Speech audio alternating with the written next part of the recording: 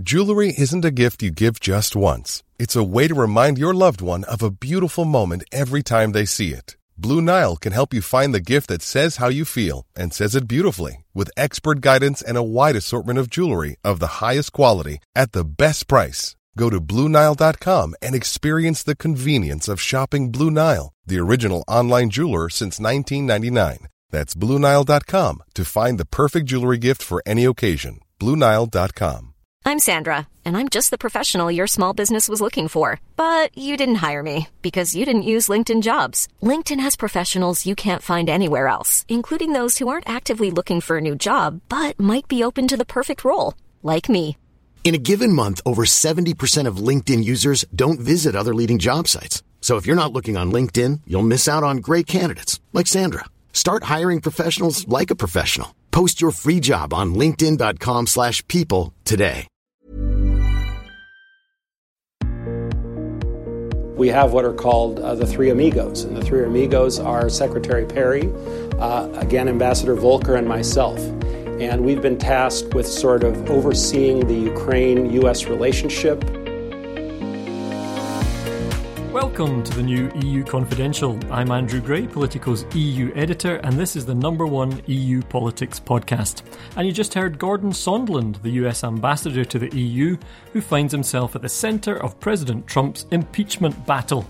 That clip was from an interview he did in July with a Ukrainian TV station, and we'll get to Sondland in a second, but first we have some breaking news here in Brussels. Sylvie Goulard, a key nominee for the next European Commission, has been rejected after her second hearing in the European Parliament. Now, Goulard was set to take on a kind of super commissioner role in charge of the EU's internal market, industry, defence, space and more. And she wasn't just any nominee, she was French President Emmanuel Macron's nominee. So, to break down what just happened, I'm joined by our chief Brussels correspondent, David Herzenhorn. Hi, David. Hi. So, how big a deal do you think this is? Well, this is a big, embarrassing blow for Macron and also a setback for the Commission President-elect Ursula von der Leyen, who now looks like she may not be able to take office as scheduled on November 1st. Sylvie Goulard is a former member of the European Parliament herself, so quite dramatic that she was unable to convince her former colleagues to support her candidacy. She faced ethical questions about misuse of Parliament funds in paying an assistant after his contract was apparently over. She also faced questions about a high-paid job with a US-based consultancy for which she did very little work, but while she was serving in the European Parliament. Right, so they're also a bit of a political backstory. Those were the issues that the MEPs focused on here, especially the ethics question. We should say that Sylvie Goulard says she didn't commit any offence, but she is under a kind of preliminary investigation in France. And there were also questions about the size of this super portfolio and whether any one person could really manage it all. But there's a kind of political subtext here as well, right? There's a lot of angry people on the kind of Team Macron today. Well, two other commission nominees were rejected, one each from the Conservative European People's Party and the center-left Party of European Socialists, the Socialist and Democrats group. So there was seen some retribution potentially by knocking out Goulard, who is a member of Renew Europe, the liberal group that Macron is a part of. But of course, the MEPs who cast this vote say it was more substantive than that there wasn't any kind of revenge, that this in fact was about her portfolio, was about the ethical questions, really pressed her on why it was that she had to resign her post as defense minister in France because of this investigation, but should be allowed to take up a seat on the College of Commissioners in Brussels. What about the idea that the European People's Party, very specifically, led in the European Parliament by Manfred Weber, who had aspirations, was the candidate to be the European Commission President? Emmanuel Macron put paid to that. Is this payback? Well, clearly, Weber did not come in to give von der Leyen a helping hand here and make sure this candidate, we believe Sylvie Goulard is a personal friend of von der Leyen's, and Weber certainly was not able to help get her nomination through. Okay, well, it's dramatic stuff. And also one more thing that we learned this today is the Romanian government has just fallen. So another complicating factor, right, in terms of getting this commission through. Well, it's quite something that, in fact, France is now in a ignoble club with Romania and Hungary as the three countries whose nominees have been rejected. I don't think that's what Macron had in mind when he began this recent push to bring France closer to Central and Eastern Europe. Probably not. David, thanks very much. Thank you. Now let's get right to our podcast panel. Hi, Reem Montaz. Bonjour. And live stateside once again, Matt Karnichnik. Where are you this week? I'm actually in my home state of Arizona. Okay, and how is the weather in Arizona these days? Well, it's nice and sunny and hot as it should be. Glad to hear that. Well, we're getting into another extraordinary story here, really, and that concerns the US ambassador to the EU, Gordon Sondland. Even though he isn't the most high-profile diplomat, he has made a name for himself here in Brussels. And now he finds himself at the centre of the impeachment battle in Washington. Just in case you haven't followed the news, a brief recap.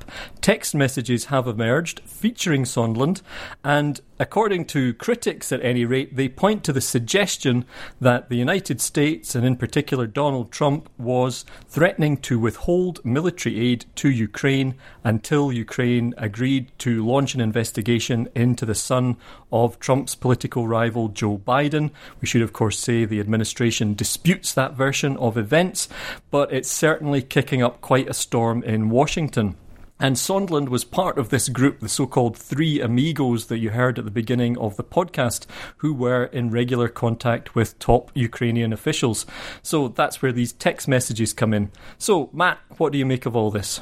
You know, looking back at our own reporting on him and experiences with him, it's actually not that surprising because he's very much a political figure, somebody who's tried very hard to curry favor with Trump.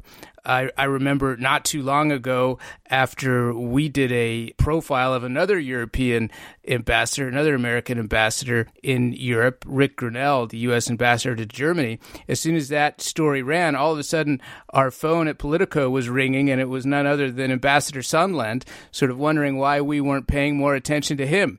So I think it's quite interesting that, you know, this kind of drive to get Trump's attention appears to have gone, you know, maybe a little bit too far here in engaging with the Ukraine and trying to do Trump's bidding in terms of, you know, maybe go a bit too far to ensure that the Ukrainians were investigating Trump's political enemies back home. Yeah, Matt, you're absolutely right. Gordon Sondland has been going out of his way to make a name for himself here. We've also had him as a guest on the podcast fairly recently, we should say, and regular readers of Politico will know he's also been active, even stateside, during the UN General Assembly. He arranged a dinner with various senior EU officials or incoming EU officials and Ivanka Trump and her husband Jared Kushner. So he's, as you say, somebody who's very much sought to insert himself into European political and diplomatic life, even though he's not a career diplomat.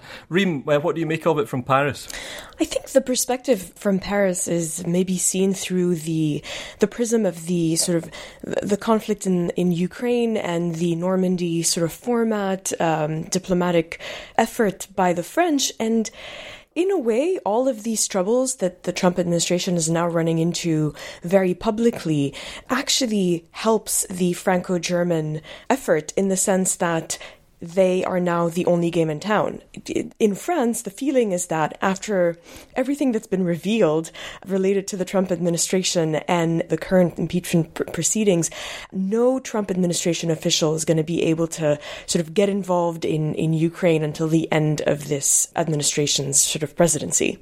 Yeah, Matt, just briefly, what do you think in terms of US-EU relations? One question that's bound to be asked is, you know, can an ambassador be effective when he's obviously going to be spending quite a bit of time talking to lawyers and dealing with this whole impeachment inquiry in the US? Well, that's one of the questions that they're asking over here in the United States now, is how long Sondland can remain in this position. And there's a lot of speculation that he's going to need to remain here. He's going to need to get his own legal counsel. He already has lawyers, but he's going to, need to really lawyer up, as they say, and focus his attention on dealing with this ongoing impeachment inquiry. To just come back to what Reem was saying, I mean, I think the unfortunate thing here is the impact this will have on Ukraine. The situation with Russia becomes much more difficult because I'm not really sure that it's realistic for France and Germany to broker a deal with Russia without the strong engagement of the United States. And certainly the involvement of Sondland and the other Trump administration officials here on this matter has had almost nothing to do with Russia and the eastern Ukraine and Crimea. And I think this is one of the things that really kind of shocked some of the career State Department people involved, was that all of this back and forth that was going on between Sondland and the special envoy, Volker, and the acting U.S. ambassador in Ukraine didn't even mention the Donbass region or Russia in any of this. So if Ukraine gets kind of dragged into this whole impeachment inquiry, the Trump administration will probably be even less inclined to go to bat for them vis-a-vis Russia. Right. I mean, that's the strange thing about this. Of course, the relatively new Ukrainian president is a former actor, and he's ended up as a kind of guest star in somebody else's show. And I'm guessing this is probably a role he could do without. Let's move on to Brexit. Maybe we try and do this a little bit more quickly, also because Annabelle is not with us this week, enjoying a well-earned break. But Brexit rolls on, and we've had developments both from Paris and from Berlin this week. What's Emmanuel Macron been saying on Brexit, Reem? Sort of last Sunday, he had a phone conversation with Boris Johnson, during which, his officials told us that he sort of set down a deadline for the end of this week to assess whether a deal is even possible. So we're all waiting for that. Beyond that, French officials have been very tight-lipped. Macron is having dinner with Merkel, the German chancellor, on Sunday, among other things, to discuss what they're going to do next week at the European Council. And we also have to remember one more thing, which is that the College of Commissioners, of new commissioners in Europe, is about to start. Sort of November 1st is their kickoff date. And Macron is very keen on the new commission starting off with a bang, with a strong agenda and not being held back by Brexit. So that's something he's going to work very hard to get. Well, I mean, that really would be a bang if you had no-deal Brexit on day one. But Matt, kind of tensions came boiling over again this week, and it was after a phone call between Boris Johnson and Angela Merkel. What did you make of that? Well, there's this old German card game some of the listeners might be familiar with. It's called Schwarze Peter, which means Black Peter. And generally, when you're playing the game, you don't want to be the one ending up with this card. And I think a lot of German political hands look at the last few days and suspect that Boris Johnson is trying to deal the Black Peter to Angela Merkel here, basically leave her with the blame if this whole situation implodes, which it looks like it's going to in the coming weeks. Nobody wants to be left holding the bag in terms of the responsibility for there not being a deal. But there really hasn't been any movement on either side, and it's now become kind of a PR game to show that on the European side, at least, that they are not responsible for this situation, and on the UK side, to basically say that they put forth a good faith effort, put this latest proposal on the table, and the Europeans have rejected it out of hand. That said, I seriously doubt the veracity of this readout that emerged a couple of days ago out of London, saying that Merkel told Johnson during a phone call that there basically was no chance of a deal if Northern Ireland didn't remain in the customs union. It's just not the way she does things to speak in such absolute terms, certainly not with somebody like Boris Johnson. I'm curious what you two make of this decision and this move by Downing Street to put out that readout of the conversation with Merkel, because Macron has always been sort of made out to be the bad cop in all of this, and suddenly the British are alienating Merkel in such a sort of public way. Why tactically would they do that? Well, my sense is that they really just want to point the blame at her in the end and be able to say to their own constituents in the UK, look, we did what we could. Merkel decided she didn't want to do a deal with us, so it's not our fault. It's really the Europeans that were being unreasonable here. But why not blame Macron? Well, I think that, Merkel is an easy target in a way because she doesn't fight back, and she actually hasn't fought back. And it was interesting that the Berlin response to the disclosure of this call was basically to stick to their longstanding policy of not disclosing information about Merkel's private phone calls with other world leaders. Yeah, it was in sense the classic Merkel response. In other words, a non-response, and you would expect, and a lot of other politicians would have come out aggressively briefing in return, but it just didn't happen. It's quite remarkable, really. So we're just talking about a country potentially, finally, eventually leaving the EU. The other big decision coming up at the European Council next week, potentially, if it's not made in the days leading up to it, is whether 2 more countries should be invited to join the EU, namely North Macedonia and Albania. This one seems to be hanging in the balance as far as we can see here. There's a lot, I would say, the majority of EU member states are in favour, at the very least for North Macedonia.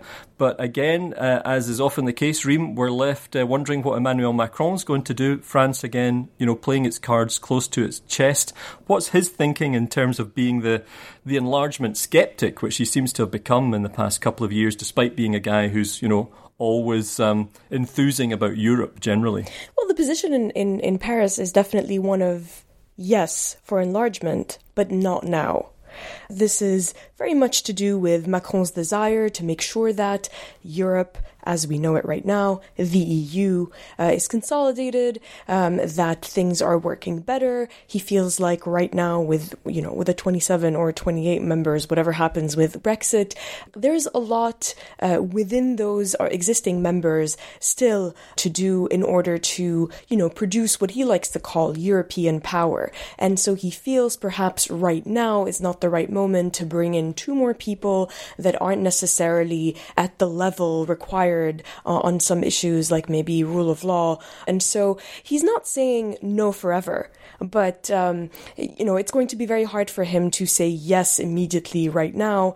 We are going to find out sort of the official French position next week. On the 15th is when they're sort of expected to announce it, or at least share it with the entire sort of EU 27, 28 member states. Right, but there's also a domestic element here, isn't there? I mean, it does feel like, enlargement is not particularly popular in a lot of Western EU member states. Macron's main opponent in France at the moment is the far right, is Marine Le Pen, right? Is there a domestic calculation here too? There's always been sort of in France this fear, for the longest time it was sort of symbolized by what they called the Polish plumber. And, there's this fear that the more they enlarge to the east, the more they bring in cheaper labor that can sort of take away from French sort of employment. And as you know, French unemployment is still quite a big problem. So that probably does sort of play into Macron's position, yes. Okay, Matt, what do you make of it from the German perspective? The Bundestag has weighed in favour of both North Macedonia and Albania, with more strings attached in the case of Albania. How much is Berlin willing to push on this, do you think? Well, I speak from experience that the Polish plumber has gotten pretty expensive, so I think a lot of Germans would be quite willing to deal with the Albanian plumber or the North Macedonian. He's just a symbol, Matt. I do think not in Matt's life. He's a real guy. Yeah, I think it is a bit exactly. I think it is a bit disingenuous, though, on the part of the French and others to stand in the way of this, because agreeing is not saying that they would join tomorrow. It's just starting a process which, could end up lasting, many years, or definitely will last many years. The question is, how many years will it last? And I think it's all about the symbolism of it. Macron and others who are dealing with parties like the Rassemblement National and the Freedom Party and what have you are not really very excited about letting in Albania, or appearing to agree to let in Albania in particular. So I think the Germans have a more pragmatic view of this. I think the best hope that North Macedonia and Albania have is that everyone will be so focused on Brexit next week that this might just squeak in, because it makes a lot of sense in a number of ways. They've been talking about it forever, And Merkel, at the end of the day, is a huge advocate for the region. And so I wonder if this might be, assuming this will be one of her last opportunities to help the region, that she will, put the screws into Macron at the last minute and say, look, we need to do this, and hope then that it'll go more or less unnoticed in the melee that promises to ensue on the Brexit front. Okay, well, we'll see if that's how it turns out. Reem, Matt, thanks very much. We'll talk to you next week. See you next week. Thank you. Cheers. Now for our feature interview this week, our producer Christina Gonzalez, who also covers lobbying and transparency, sat down with MEP Daniel Freund.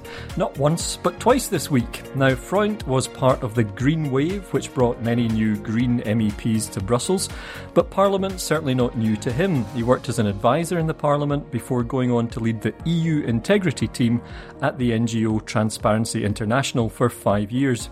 Here's the first part of their conversation from earlier this week, where they talk about, among many other things, Sylvie Goulard, and one of the issues that came up during her hearing, which we talked about earlier in the podcast, the fact that she earned an additional €10,000 a month as an MEP by working as a special advisor for a California think tank.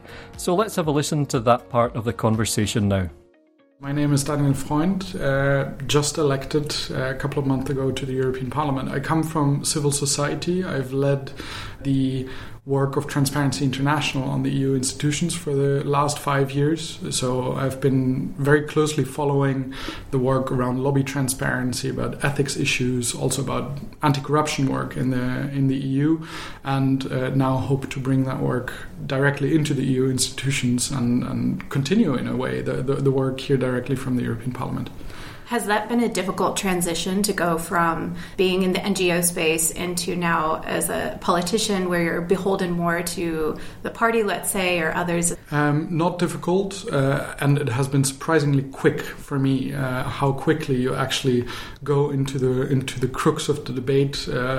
Basically a day and a half after arriving from the campaign trail back here to Brussels, we were in the middle of the first ever coalition talks at the EU level, and I was very closely following those coalition talks, making sure that our points on anti-corruption, on an independent ethics body, on lobby transparency would feature prominently in that potential coalition agreement, which didn't come about in the end, but nevertheless the negotiations were there, and I was right in the middle of that from day one, and that was very thrilling, very exciting, and in a way we've continued that now with the hearings. The next thing that will follow is the work program, of course, of the European Commission.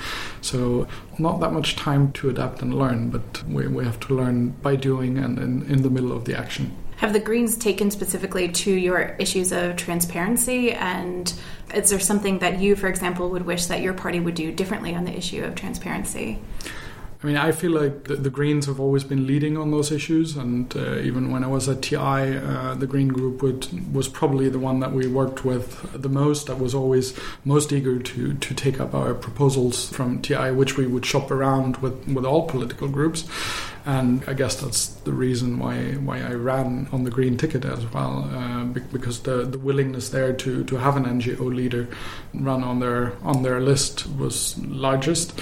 But it is something that even within the party is something where we always have to work, where I spend quite a bit of time now in the beginning of the mandate also just explaining to colleagues what it is that we have achieved now over the last 5 years, for example, that MEPs now have to publish all their lobby meetings, the new transparency rules that we as Greens have given ourselves on the general expenditure allowance, for example, the money that MEPs have to run their office, and to always remember colleagues and make sure that we do lead by example is constant work, of course, even within the party and the group. On the issue of MEPs, you've been quite critical of MEPs, for example, earning money on the side. Can you go a bit more in depth into your criticism of that and some of the recent examples? Yeah. So already when I was at TI, we've done studies on how much MEPs make from their side jobs, and now with the new batch of declarations coming in from all the new MEPs that came in with the election, TI just published, I think about a week ago or two maybe, a new overview of how much MEP make on the side, and it's staggering how some MEPs make way more money on the outside than from their MEP salary. And obviously with those high incomes, there's always a risk for conflicts of interest. So who do those MEPs really serve? Do they serve the citizens that elected them, or do they serve the companies that pay them a large share of their salary?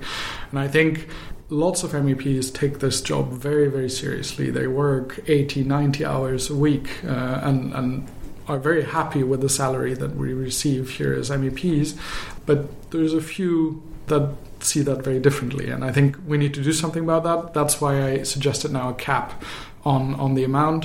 Also because of the debate that we had with around Sylvie Goulard and the high income she had in the past. So I'd hope that the criticism that I've heard from conservatives, from Social Democrats during the Goulard hearings now translate also into the willingness to actually change something about it and introduce a cap. If we could transition to the hearings, we've seen, for example, even before we got to these hearings, that there was the pushback against two proposed commissioners. I was wondering if you could walk us through a bit more of that process, because it's been criticized, for example, of being rather non-transparent for those people outside of the system. So we have a new process. This was the first time that the European Parliament did a conflict of interest check on the commissioner candidates. That was only introduced during the last mandate. I did work quite a bit on this because I contacted civil society organizations, for example, the chapters of TI in all the member states, some investigative journalists to actually gather all the information that's available on the commissioner candidates, and that then for us Greens fed into that process in the Legal Affairs Committee, where all the political groups came with the information that they had. There was an exchange, and at the end of the day, there was a vote whether the committee found that these candidates were free of conflicts of interest or not. And at the end of the day, decided that two of the candidates were not free of conflicts of interest and could not move forward to the hearings. But it also cleared the 24 other candidates, purely based on the declaration, right? On the declaration that they themselves submitted to the European Commission, and found that there was no conflict of interest between that declaration and their activity that they were meant to pick up. So the rest of the information, and we heard that in the hearing of Goulard, that there were other issues in her past, can then still be part of the overall assessment in those hearings. But do you think that process was politicized? Because that's also been some of the criticism as well. I don't think so. From what I've heard, and I definitely know from my group colleagues that have sat in that process, that this was precisely not a political process, but rather a legal examination of was there a conflict of interest or not. And that I think colleagues have taken that very seriously, not to politicize that process. So to you, the process was transparent enough? I mean, it was a non-political process. Now, these exchanges in the Legal Affairs Committee and all the related documents for now have not been published. They were not transparent. What one can argue now, if in the future we have to re-examine if all this should take place behind closed doors, and I think particularly on those cases where maybe overall the committee has cleared a candidate, but nevertheless there were certain pieces of information that emerged during the process. It is of course very important that those colleagues then actually doing the hearing of those commissioner candidates are aware of all the information. And I think that has probably not worked perfectly this first time around, and we can learn from that and do it better next time. Room for improvement. Yeah. What do you propose? Is there being any sort of necessary improvements on the rules that govern outgoing commissioners? Well, with the Barroso Commission, when it left 5 years ago, we saw that over 50% of the commissioners actually took up positions in registered lobby organizations afterwards. And I think that is something that we have to very closely monitor, that there is no conflicts of interest, and that the general population doesn't get the impression that these people are just in it for the money. They're using politics as a sort of springboard to get rich afterwards in the private sector. And Juncker prolonged the cooling off periods, and I think that was a necessary first step. But I also think that the supervision here needs to be done by an independent body, because at the moment it's basically the new commissioners that check on those that are leaving, and they might already have in mind, well, a couple of years down the line I'm going to be in that exact same position, and so they in a way have a conflict of interest already making that assessment. And I think both for the Commission but also for members of the European Parliament, we need an independent body that can supervise these situations, can make recommendations or sanctions if rules are broken. Von der Leyen has now endorsed that proposal as well to create that independent ethics body. So I really hope that during this legislature we make that happen and prevent that in the future these kind of ethics issues arise in the EU institutions. You were listening to the first part of a conversation with our producer Christina Gonzalez and MEP Daniel Freund. And Freund has participated in the past couple of weeks in a number of confirmation hearings for would-be European commissioners. Producer Christina caught up with him again later this week to get his take on those hearings and talk a little more about a proposed independent ethics body to govern all EU institutions. This time they had a chat in the middle of the green floor in the European Parliament, so you may hear a bit more noise than usual as democracy is at work all around them. I've been part of 3 hearings now as coordinator in the Constitutional Affairs Committees. The first was with Šefčovič, who's going to be a commissioner in charge of interinstitutional relations. So I asked him about the one in, one out principle, which I think is one of the most bogus ideas of the new Commission. For each new law, they would scrap an old one. And I think I don't know how that's supposed to work because it will block the new Commission. They have 97 new proposals for laws in the mission letters, and I asked Šefčovič, they don't have a list of 97 proposals what they want to scrap in old laws, so it will basically just block them. And the second hearing we had on Thursday last week was on Šuica, the commissioner that's going to be in charge on democracy and demography, and mostly is supposed to lead the conference on the future of Europe. And I don't think that she is fit for that job, and we Greens opposed her becoming commissioner for this.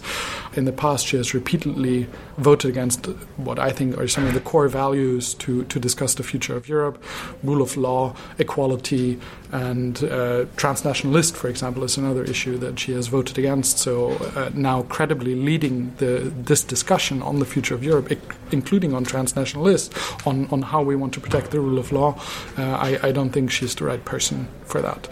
And then this Monday we had the third hearing with Jourova, who's going to be the Commissioner for Values and Transparency.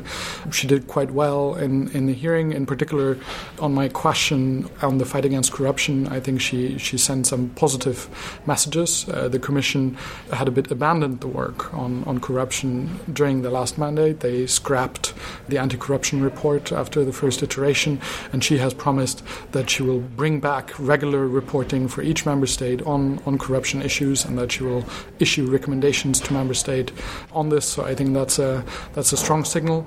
And she has also spoken, of course, about the commitment by the new Commission to establish an independent ethics body. I think really the key element that this is all about is how independent it is, and that we're taking the final decision on sanctions out of the hands of commissioners and MEPs.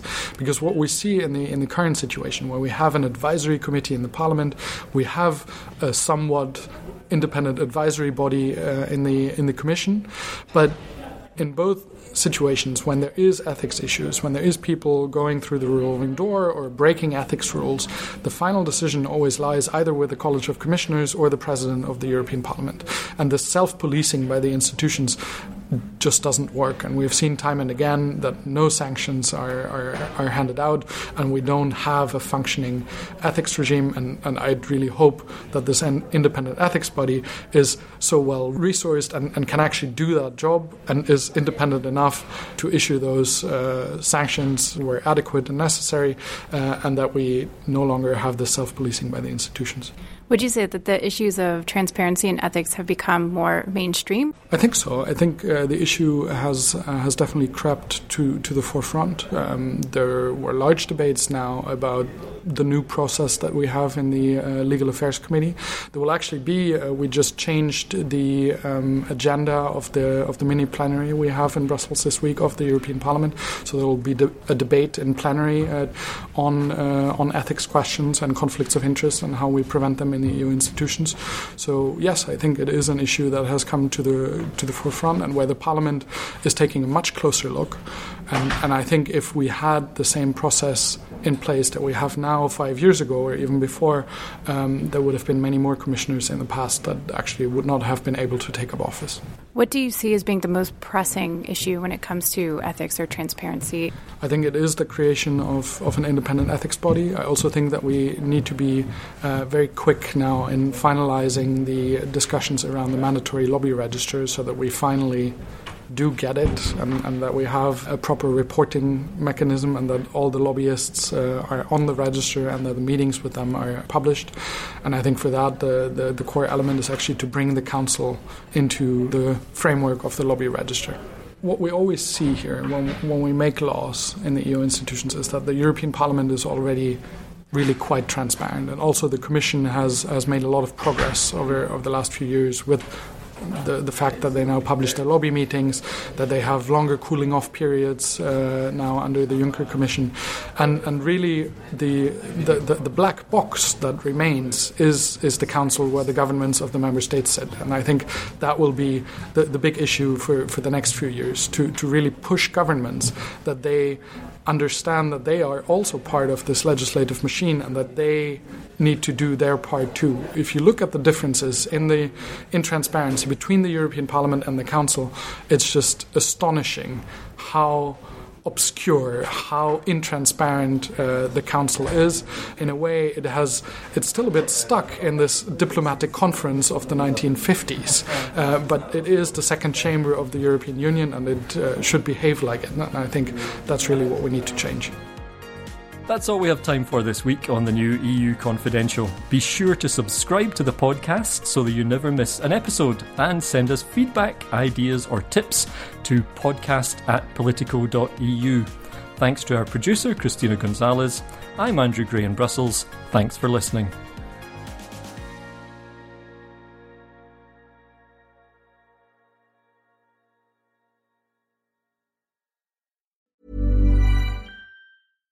When you make decisions for your company, you look for the no-brainers. And if you have a lot of mailing to do, Stamps.com is the ultimate no-brainer. It streamlines your processes to make your business more efficient, which makes you less busy. Mail checks, invoices, legal documents, and everything you need to keep your business running with Stamps.com.